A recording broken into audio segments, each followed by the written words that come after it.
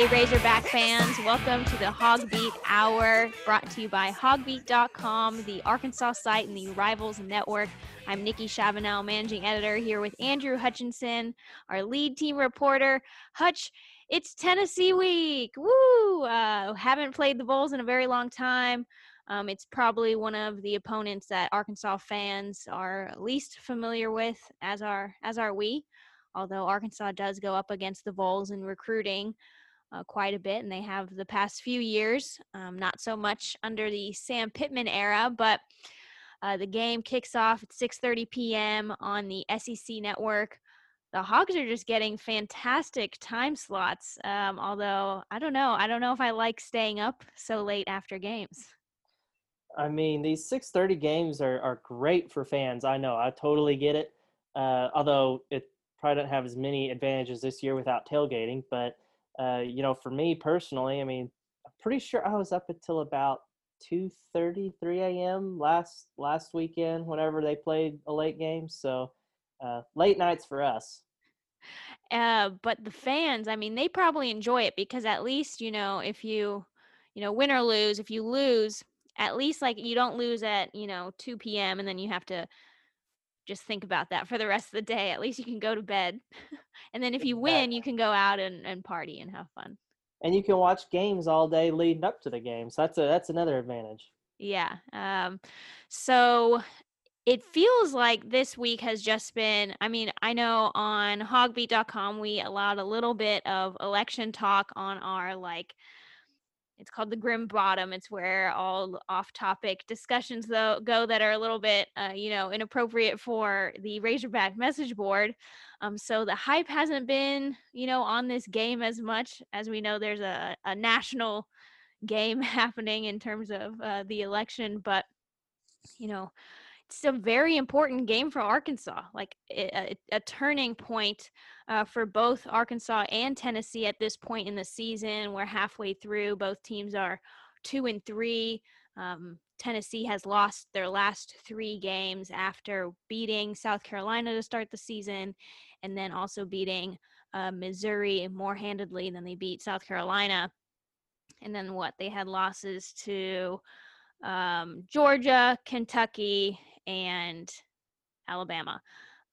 They have struggled to put up a lot of points. Their highest score so far this season was against South Carolina to start, 31-27. And, it's looking like Arkansas is ready, to make it 500 again, in my opinion. Like, I think this is the perfect moment for them. Yeah, I mean, if you look in Vegas, I think it's almost a toss up. I think Tennessee is favored by 1 or 2 points, something like that. It's kind of gone back and forth throughout the week. ESPN FPI actually favors Arkansas slightly. Gave them like a 52 or 53% chance. So I mean, yeah, it is shaping up to be a close game. And you mentioned this is a team Arkansas fans aren't really familiar with. That's just because recently they haven't played a lot. Back in the day, Arkansas and Tennessee played every year. There were some classic matchups, against Peyton Manning. Everyone remembers the heartbreaking game in '98 with Clint Sterner's fumble, but then the redemption game in '99. Before that, you go back to, I think it was '92, Barry Lunny Jr.'s first start. Arkansas goes into Knoxville and beats the number 4 Volunteers. You had a couple of bowl game matchups even before Arkansas was in the SEC that were classic games that went in favor of Tennessee, one of which I think Arkansas fans are still going to argue was on the officials. And then the 6 overtime game in 2002 comes into mind. Even the most recent time they played in 2015, Arkansas got down 14-0 really quick at Neyland Stadium, but managed to come back and win 24-20. So some pretty classic games in this series, and I wouldn't be surprised if we saw another one on Saturday. Jeremy Pruitt, his tenure didn't get off to the hottest start at Tennessee, but last season they managed to turn things around after a bad start. Who did they lose to? Was it like Georgia State, Georgia I State? believe, and Yeah, BYU, maybe. yeah, something like that. It was almost like comical because we were going through a similar just total mess over here. But then Tennessee managed to completely turn it around and finish their season with 6 wins and a bowl win, I think, over Indiana. Um, and then, their momentum continued building into this season, but they just haven't been able to compete in the tougher games. And even against Kentucky, they only put up 7 points. So their offense hasn't exactly been firing at a high level. Jared Garantano, I think he's like 13th, according to Pro Football Focus, among the SEC quarterbacks this season, averaging 61.5% completions, only 6 touchdowns through the air and 3 interceptions. He's been sacked 11 times. Their real offensive, weapon, I think, is in the ground game with Eric Gray and Ty Chandler. Neither of them are averaging like 100 yards per game, but they both are averaging over 4 yards a carry. So if they get going, it might be hard to stop. So that is definitely, I think, the biggest concern. And we've seen Arkansas not be super stable in the run defense so far this season. Yeah, I mean, and a big reason for those guys' success is that offensive line that Tennessee has. I mean, Right. those guys were highly touted. I think most of them were like 5-star recruits in certain services.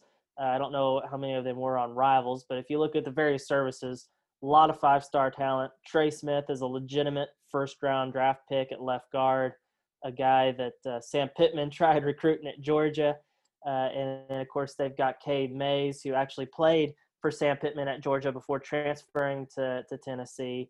So just a lot of really talented offensive linemen that are going to open up holes. But as you mentioned, they haven't been as great in pass protection. I mean, they've given up a lot of sacks to Garantano. So it'll be interesting to see if Arkansas can maybe get some pressure. I don't think they're quite as good. Before the season, everyone thought Tennessee was going to have the best offensive line in the SEC, maybe even in the country. Hasn't quite lived up to those standards. I don't think they're as good as the Texas A&M line that we saw last week, which was just absolutely amazing.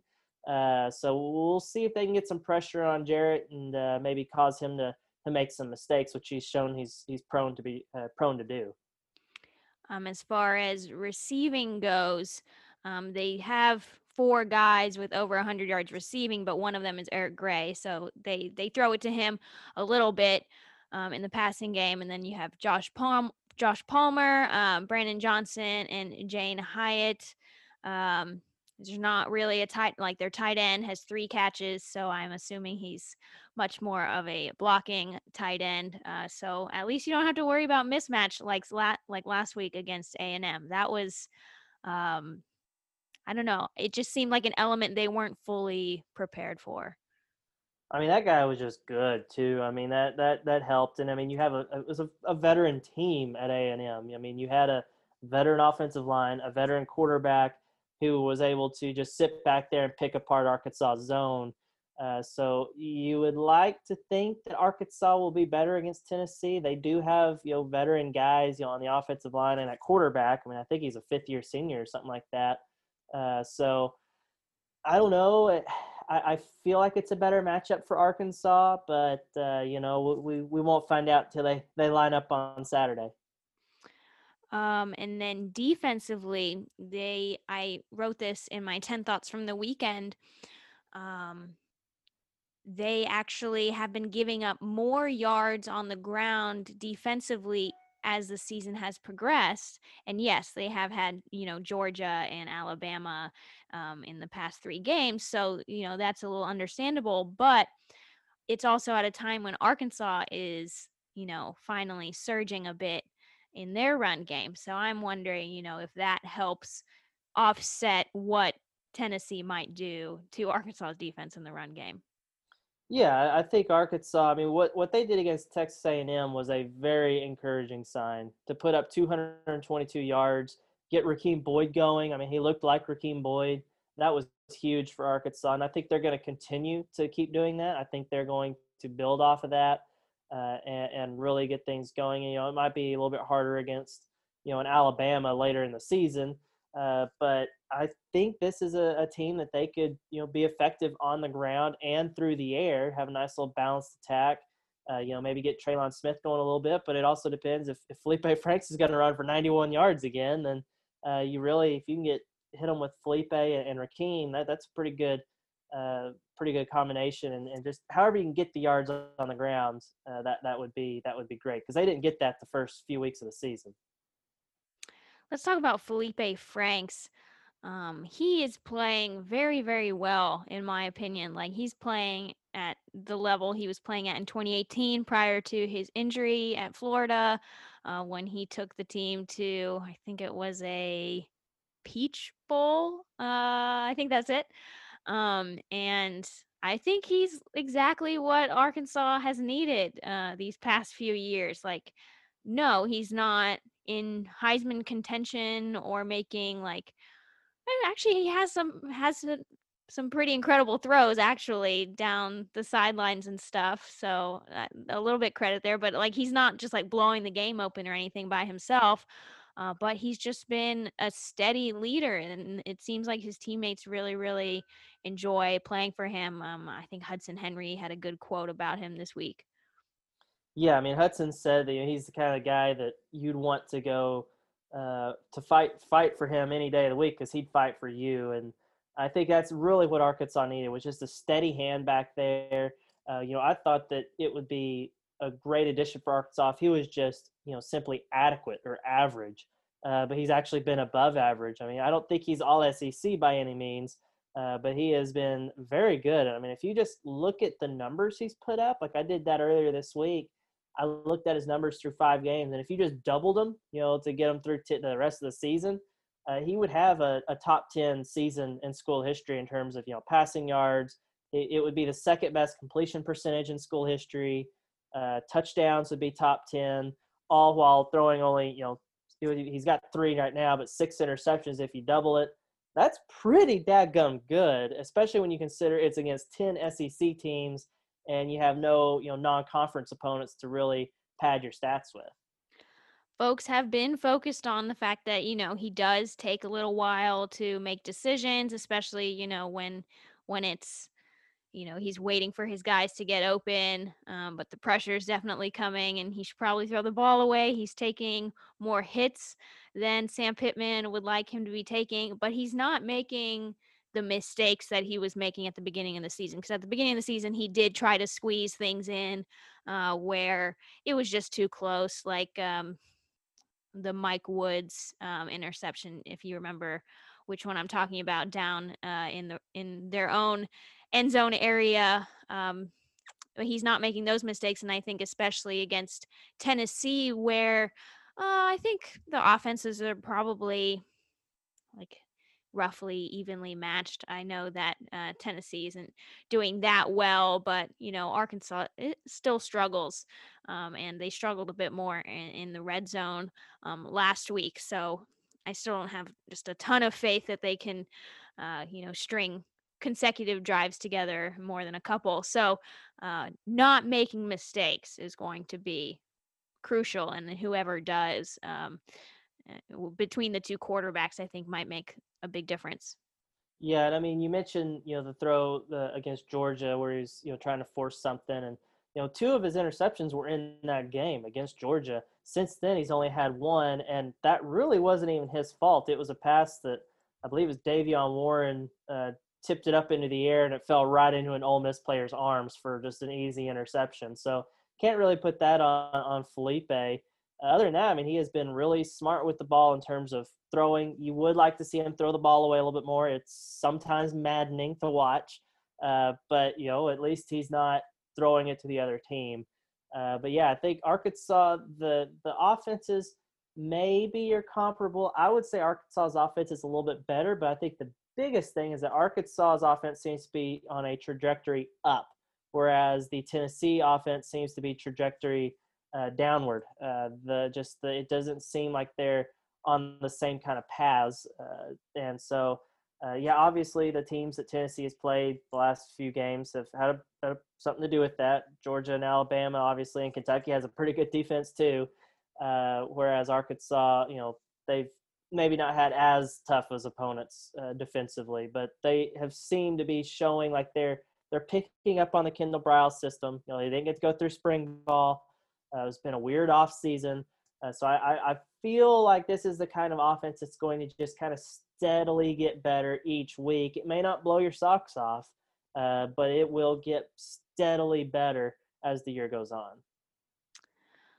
Jeremy Pruitt said that, the Vols might have a little advantage coming off a bye week and where they could, have a Sunday practice, although Arkansas did end up, I think, practicing a little bit on Sunday since neither team could practice on Tuesday. But I don't know.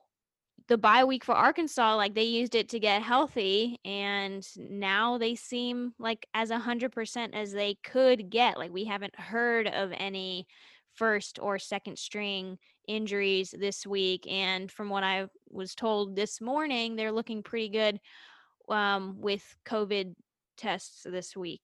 Take that with a grain of salt. But it sounds like the bye week not really that much of a difference if Arkansas is healthy. Um, they still got the same amount of practice time in. So I'm not sure. I don't think that plays a big part this week. Yeah, I mean, you would wonder if Tennessee's put anything new in. However, knowing who Tennessee's offensive coordinator is, and Jim Chaney, I don't, based on my recollection of him when he was at Arkansas in 2013 and 2014, I don't remember him being a particularly super creative guy. I mean, Sam Pittman said this week, he does what he does. If he can turn around and hand the ball off 75 times, he's going to do it. So I don't necessarily think they have to really worry about anything that Tennessee has done during the bye week special for Arkansas or whatever.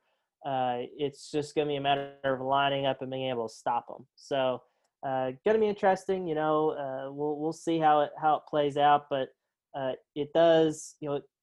It worries me a little bit that Tennessee had the open week before playing Arkansas, but it's not going to be a super huge advantage by any means.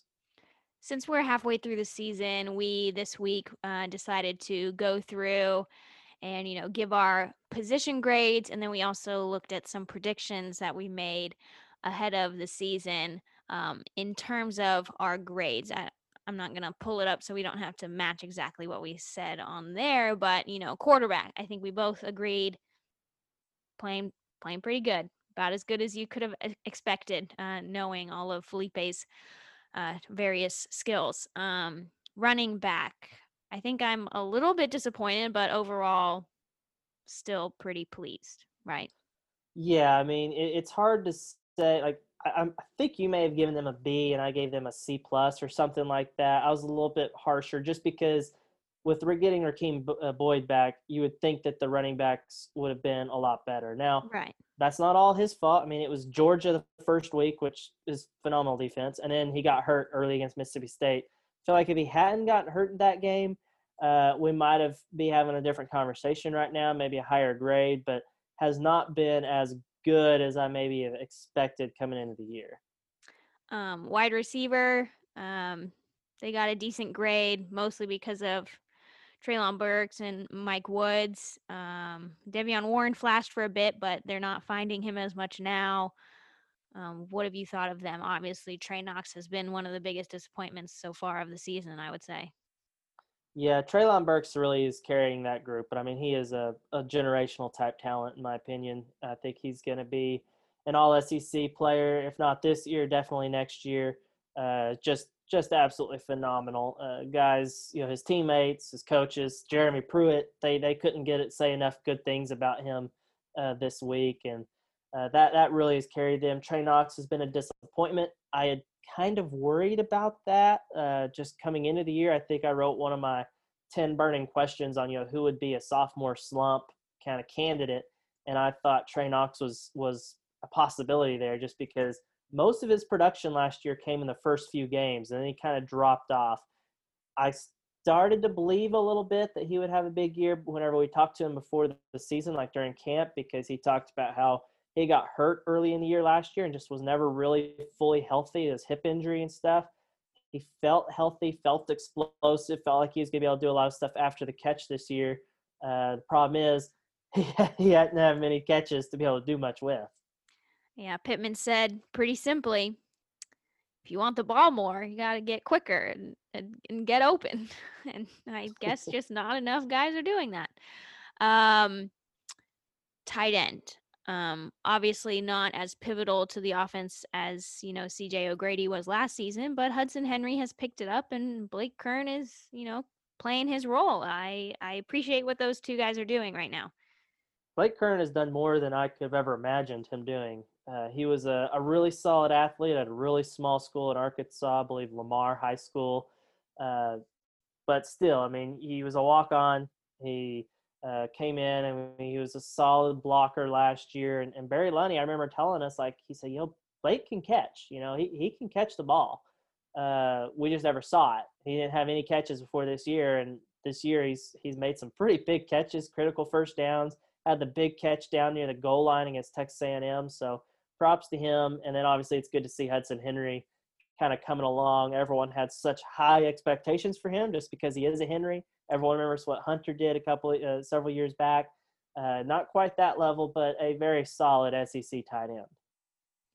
Looking at the rushing numbers, the offensive line has been a disappointment in that aspect, but if you separate the sacks that Felipe Franks has created for himself, they are actually keeping him pretty clean.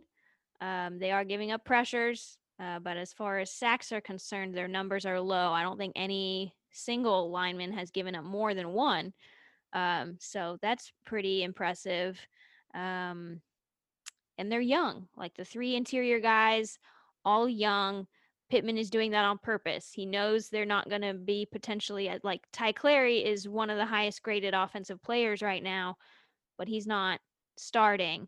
And I think that's because, Pittman knows he has 2, 3, 4 more years with these guys, and he wants to make them the best linemen in the country. So he's going to play them more, and I respect it. Yeah, I mean that's definitely Sam Pittman's kind of strategy. I would like to see Ty Clary a little bit more, in my opinion. I mean, he's a Fayetteville kid, started for several years, ultimate team guy. So I would like to see him a little bit more. But yeah, those young guys, they've they've had their struggles. The offensive line probably is disappointing to most fans because I think everyone thought Sam Pittman would come in and work, wonders and stuff. But he's not a miracle worker. He can only do so much. So yeah, I think that kind of led to, I think maybe both of us gave them a C or something like that in our grades, just because it hasn't been quite as good as maybe we expected them to be. The defensive line, Jonathan Marshall is one of the top pressure creators in the SEC, according to Pro Football Focus. But their sack numbers are not very high. So I think we gave them like, a B or B minus or something like that. I mean, to be honest, with three guys down there most of the time, it seems appropriate that, they're getting pressure, but, not getting the home run. Yeah, I mean, take out the Texas A&M game because that was against probably the best offensive line they'll face all year. Maybe Alabama's better, but that the defensive line has been okay. It hasn't been great. Jonathan Marshall has been phenomenal. I mean, that's a guy that I don't get too many predictions right, but I predicted him to have a breakout year this year, and he has proven me right. I mean, the strongest guy on the team, consistently putting pressure on the quarterback. Doesn't show up in the box scores because he doesn't necessarily get a bunch of sacks. I think he might have one and a half, something like that. But man, he is constantly pushing the guy back, the center, the guard, whoever's trying to block him, pushing him back into the backfield and getting forcing the quarterback to move around a little bit. So props to Jonathan Marshall for really kind of carrying that unit. Linebacker, that is the group that for both of us has been the most impressive. Not necessarily because, they're just killing it. I mean, they're doing their job with not that much talent, not that much depth. We thought it would be a weakness. Turns out, they're playing pretty great. Yeah, talk about a surprise, man. I thought we all felt like Bumper Pool would be solid. I mean, he was a 4-star recruit coming out of high school and going into his third year as a starter, I think, or I don't know if he started a bunch as a freshman, but definitely started last year. Didn't know what to expect out of Grant Morgan. I even wrote this, so you can never doubt a Morgan because those guys are just overachievers. His brother was an overachiever as a receiver, and I was like, don't doubt a Morgan. But what do? I doubt Grant Morgan, and he just goes out there and proves everybody wrong, playing with one arm. So really good job, and even Hayden Henry has stepped up and played some valuable snaps back there. Yeah, and that's with, having the disappointment of Levi Draper, who you brought in hoping he could contribute, not even be able to practice because he had a shoulder surgery. So, yeah, very, very good job. Safeties and corners, I think we graded them separately, but both groups doing a very solid job. Very, very solid, and light years better than last season in terms of big plays, which is really, you can give up a bunch of little plays, but when you're creating turnovers, that's just the most you can ask for. Yeah, I mean, this is a group that I think it may have been the only A that I gave out for both the corners and the safeties. It's a group that we thought was going to be a lot better with a lot of potential just because of the pieces they brought in, the pieces that they already had that were maybe a little bit young and we hadn't seen much of. And, it's come to be true, but not necessarily with the guys we expected. I mean, who would have seen Hudson Clark not only playing, but starting and coming down with 3 interceptions against Ole Miss? No one saw that coming. So that was an interesting turn of events, and to see, you don't have Jarquez McClellan, being a starter. He opted out before the season. You don't have Jerry Jacobs, who's now since opted out. You thought he was going to be a significant contributor. You've got all these other guys that have really stepped up. Simeon Blair he didn't have a great game against Texas A&M, but he's played solid for a former walk-on. Joe Fouché seems to be improved. Jalen Catalon is as good as I expected him to be. Greg Brooks has shown a lot of improvement from struggling as a true freshman. So just as a whole, that secondary has kind of lived up to the expectations, just not necessarily exactly how we thought they would. And then finally, special teams. I think we both give him an F? Maybe I was nice and gave him a D minus, but I think either way, just utter failure.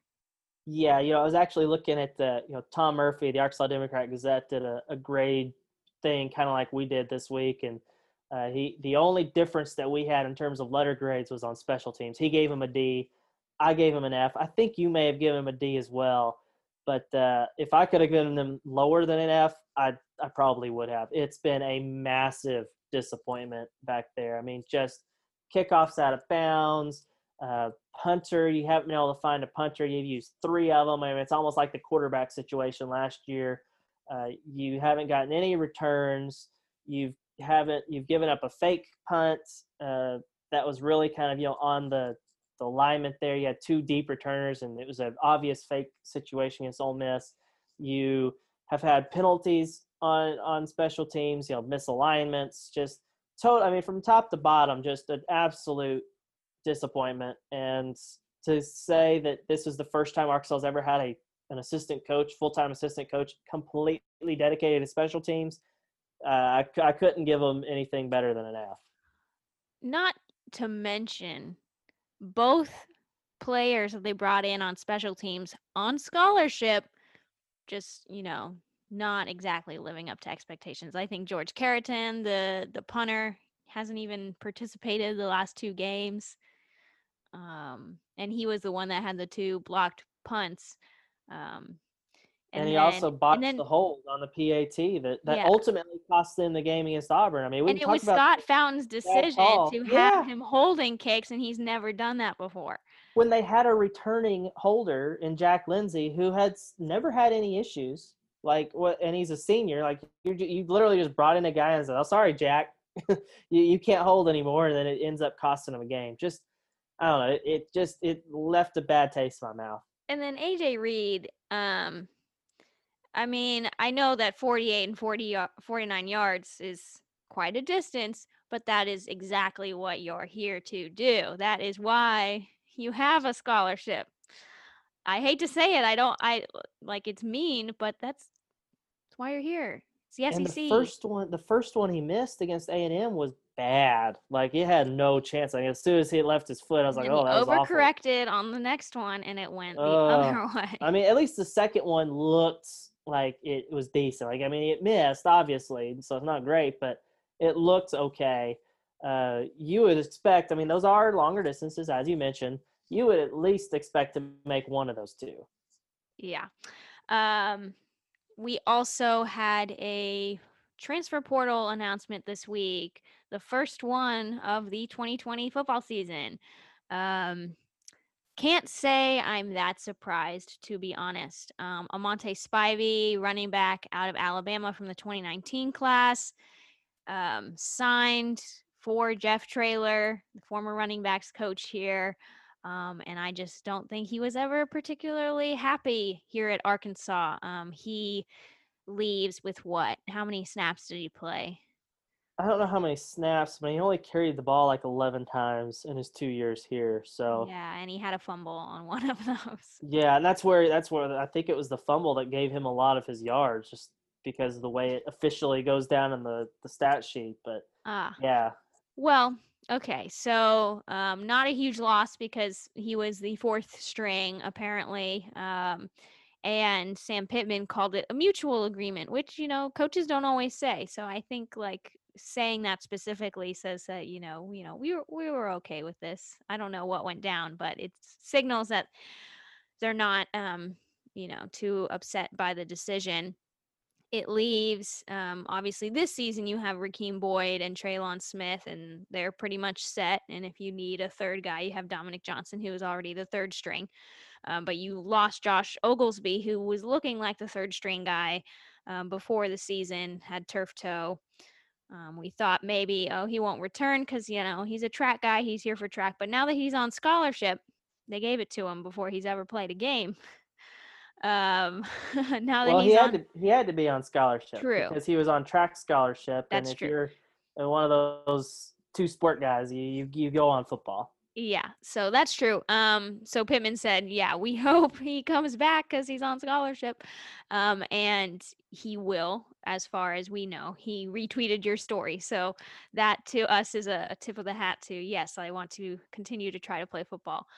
Good for him. And so next season you'll have Traylon Smith, who has shown he can carry the duties of the number one running back, in my opinion. You definitely want to have another guy with him, obviously, who can do a decent amount of work.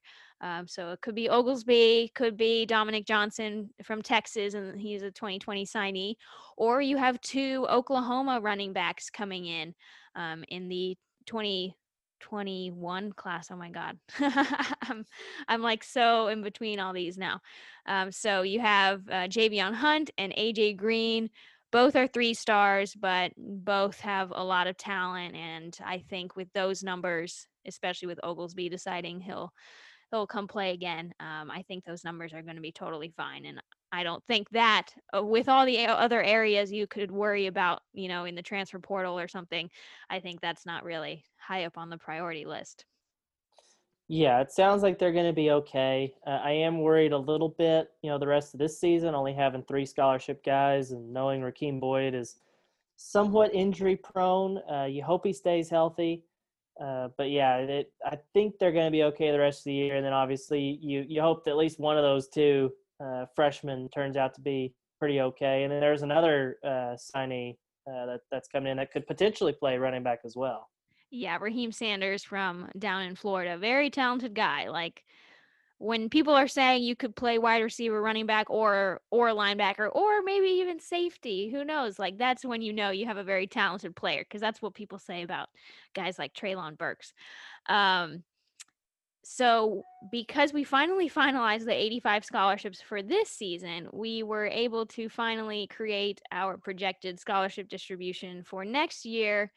And it turns out with the 19 commits right now and Spivey leaving and Jerry Jacobs deciding that he's going to declare for the NFL draft. Who knows? That might change.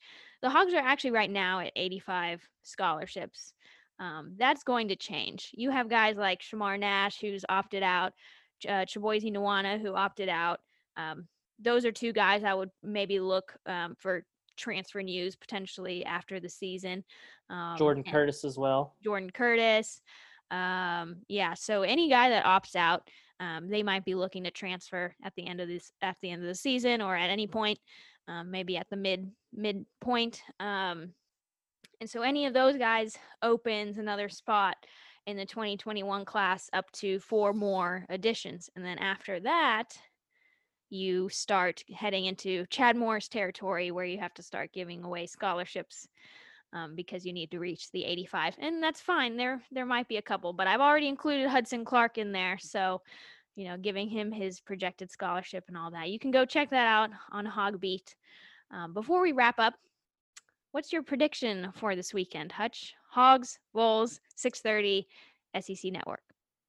I think I've got the Hogs winning this game. I don't know. I just like the matchup. I like that it's at home.